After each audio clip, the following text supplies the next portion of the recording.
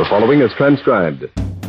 Welcome to Bat-Supe, the never-nutritious, definitely delicious podcast dedicated to the old-time radio adventures of Superman and the dynamic duo. Buckle your utility belts for lots of clock watching, plenty of cracking wise, and run-on sentences galore. Before we get to today's adventure, let's pause for this important message. Gang, we're so excited about the news we can hardly stand it. Coming soon, you'll see specially marked cans of Bat-Supe that now feature new Swell Prizes. In fact, our first Swell Prize is going onto the assembly line this week, and boy, you're gonna love it. Of course, it's a secret for now, but believe you me, it's a dandy. And how do you get these Swell Prizes? Well, that's the best part. You don't have to do anything special except have your mom look for specially marked cans of never-nutritious, definitely delicious Bat-Supe the next time she goes grocery shopping. Or maybe the time after that. We're not sure yet. And, of course, it depends on how much of that delicious Bat-Supe you're consuming. But don't worry, it won't be long now. Keep listening for more news on these Swell Prizes, gang. And now, back to Bat-Supe. Battery sold separately.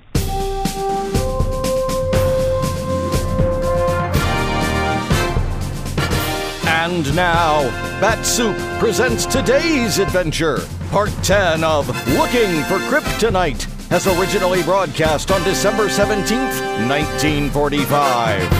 Kellogg's Pep, the super delicious cereal, presents The Adventures of Superman. Faster than a speeding bullet. More powerful than a locomotive. Able to leap tall buildings at a single bound. Look, up in the sky. It's a bird. It's a plane. It's Superman. Yes, it's Superman. And today his friends, Batman and Robin, find themselves prisoners of the secret society they have been trying to find. We'll join them in a moment. But right now, here's a word from Dan McCullough. Say, you know what I heard the other day? Well, I heard that one of the kids in our block always makes it a point to hang around when his mother is making out her grocery list to remind her to get some Kellogg's Pep. Yes, sir, that young fella likes to eat lots of that super delicious whole wheat flake cereal, and he's mighty eager to collect more of those nifty comic buttons Pep is putting out. Aren't they, honeys? The colors are so bright, and the pictures of your favorite funny sheet characters stand out like anything against that clear white background. And how those buttons do show off when you wear them pinned on your jacket or your dress or cap. Why, they make you feel like strutting around. And for doggone good fun, you can't beat the excitement of trading duplicates with your pals and getting another comic button to add to your collection. Maybe it'll be Skeezix or Herbie or even Superman himself. And don't forget how easy it is to collect all 18 different buttons in the series. Now, you don't send in any money, not even a box stop, and you can't buy them anywhere. But every time Mom opens a new package of Kellogg's Pep, there's a swell prize inside for you. One of those humdinger comic buttons, or a military insignia or warplane button. Ask Mom to get you some P.E.P. Pep, made by Kellogg's of Battle Creek. Now, the adventures of Superman. While aiding Superman in his search for 2 stolen pieces of kryptonite, the strange, deadly element which gave the late Atom Man his terrible atomic power, Batman and Robin were captured by a mysterious criminal organization using the symbol of a crescent moon and star, believed by our friends to have knowledge of the kryptonite. In the gang headquarters, a bogus sanitarium near Metropolis, Batman and Robin were placed in a basement dungeon known as Room Zero, where, to their dismay, they watched the steel ceiling slowly move down on them, a fraction of an inch at a time. It is now 8:30 in the morning, and we find them both seated on the cold concrete floor, the lowered ceiling now only inches above Batman's head. Although they have succeeded in loosening the ropes which bound their hands and arms, the situation still seems hopeless. Listen. Ceiling dropped again. What'll we do, Batman? I hate to say it, Robin, but I'm afraid this time we're in a spot we can't get out of. Oh, don't talk like that. If only someone knew we were here. Inspector Henderson or... Oh, while you're dreaming, sonny boy, make it Superman. Sure, why not? What's that? The slot in the bottom of the door. Our friend Mr. Smith probably wants to tell us another bedtime story. If I could only get my hands on him, I'd tell him one that had put him to sleep for a long time. Are you gentlemen enjoying the view in there? Sure. Gets better every minute. Why don't you come in and enjoy it with us, Bud? We're sociable guys. Thank you. But I prefer to watch from out here. Let me see. It is just 8:33. The ceiling lowers at a rate of 1 foot per hour. At 9:33, you will have to crouch on your hands and knees. At 10:33, you will be lying flat. At approximately 11 o'clock... All aboard! Train leaving for Buffalo on track 6. Woo-woo! I wonder if you'll find things so amusing at 11 o'clock when the ceiling finally reaches the floor. Dropped another quarter of an inch. Well, my friend... We're very well, thank you. How are you, Mr. Rat? Now, don't be nasty to the gentleman, Robin. You are stupid fools. By now it should be clear to you that we of the Crescent and Star mean business.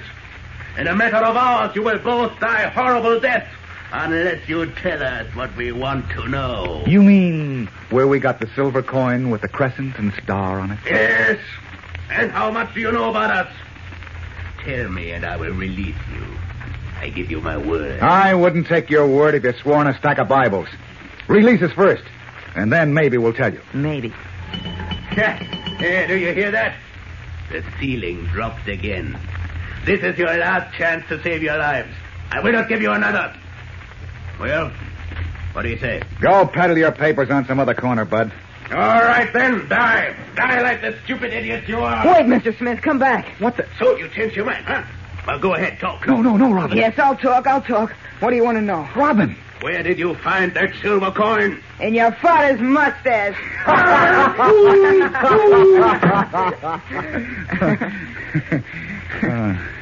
Well, that's that. Yeah, you had me worried for a minute.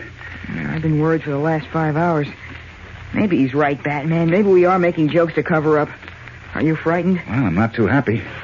Let's take another look around the walls. Oh, what's the use? We've been over them 100 times. They're concrete, and there isn't a crack in them big enough for an ant to crawl through. I know, but... Oh, there goes the ceiling again. It'll be ceiling 0 soon. Too soon. Lower and lower, inch by inch, the heavy ceiling descends to the floor, and Batman and Robin give up all hope. Meanwhile, alarmed because he has been unable to find any trace of his friends, Superman, in his guise of Clark Kent, is in the office of Police Inspector Henderson, who was just completing a telephone conversation. You sure he's not holding out on you, Healy? Okay, then. Bring him back to Metropolis. Right. So long.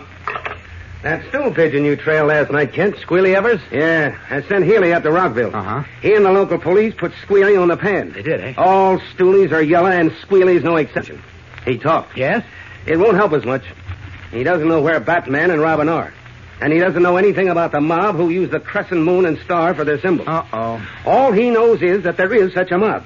And if he hears anybody asking about them, he's supposed to tip off Patsy at the Golden Lily nightclub. Well, what was he doing at the Golden Lily last night? And why did he skip town? He says when Batman and Robin fought their way out of the dock ambush he walked them into, he figured they'd add up the right numbers and know he'd put in the tip for the ambush at the coffee shop. Uh-huh. So he hustled back there and hid across the street in a doorway.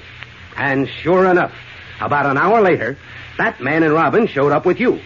So he rushed over to the Golden Lily and told Patsy the coffee shop waiter might leak and to expect company. Then Patsy gave Squealy the keys to his car and told him to beat it out of town and lay low for a while. And then I trailed Squealy half the night for nothing. Maybe not. What do you mean, Inspector? Squealy's information gives me a little more ammunition to use on Pat Simo.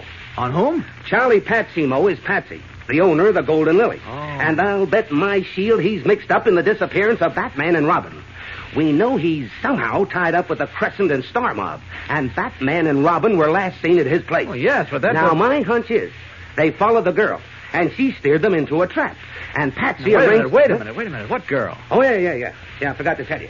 I've got it right over here. There you are. Take a look at this photograph, Kent. Uh-huh.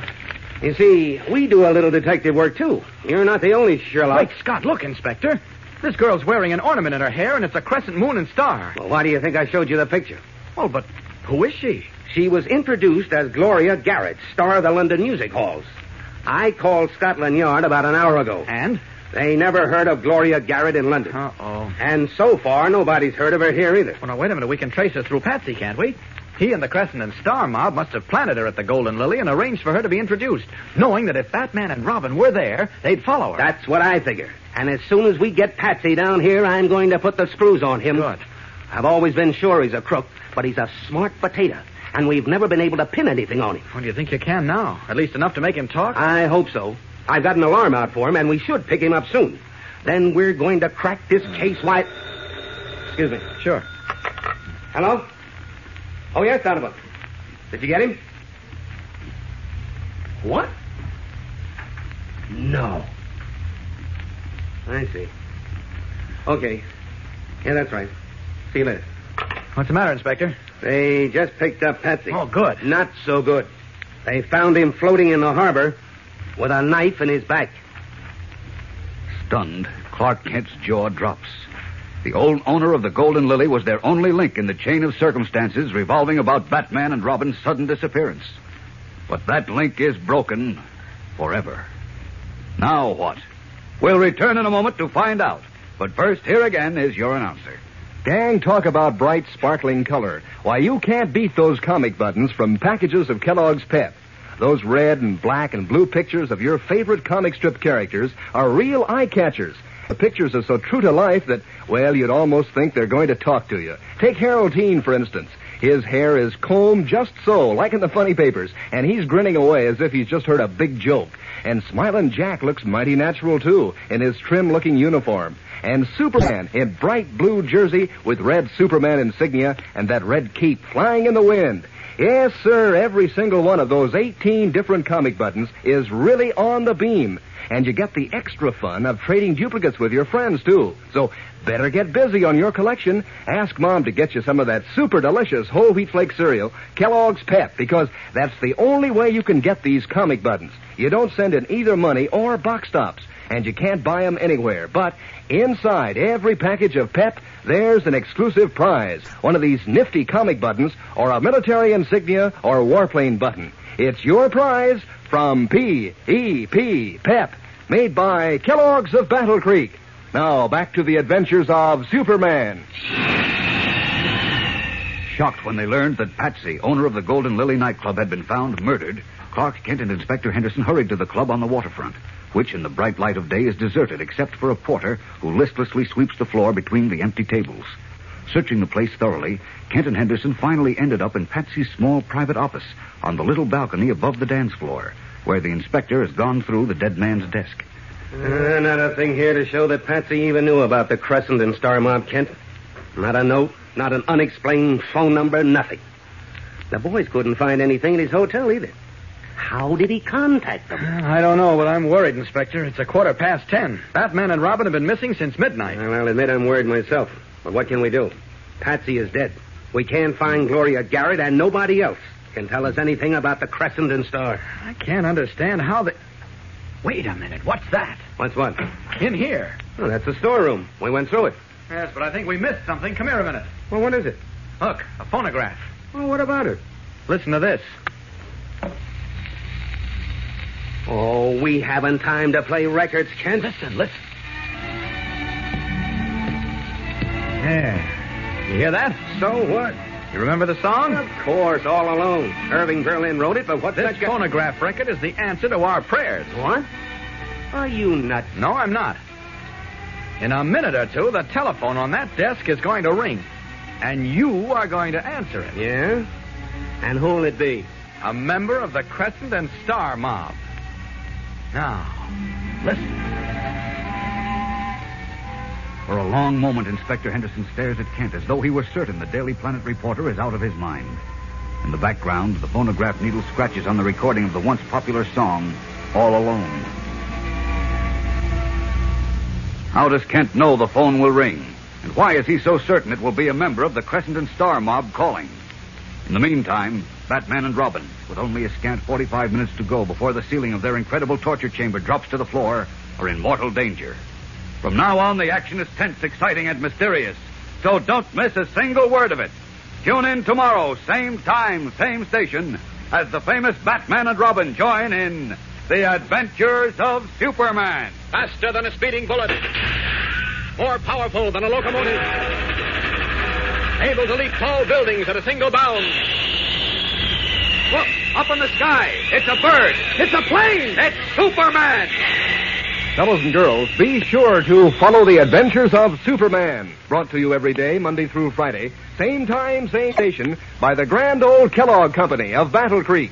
And for other thrilling adventures of Superman, see your local newspaper. Superman is also a copyrighted feature appearing in Superman DC publications. Say, gang, get a load of this. Kellogg's Variety's back. That's the famous variety carton of 6 Swell Kellogg cereals in 10 separate packages. Makes breakfast more fun than a picnic. With Kellogg's Variety on the table, you can choose among Kellogg's Rice Krispies, Pep, Corn Flakes, Shredded Wheat Crumbles, and Bran Flakes. Simply help yourself to your favorite. Each box holds a fresh, crisp, heaping portion.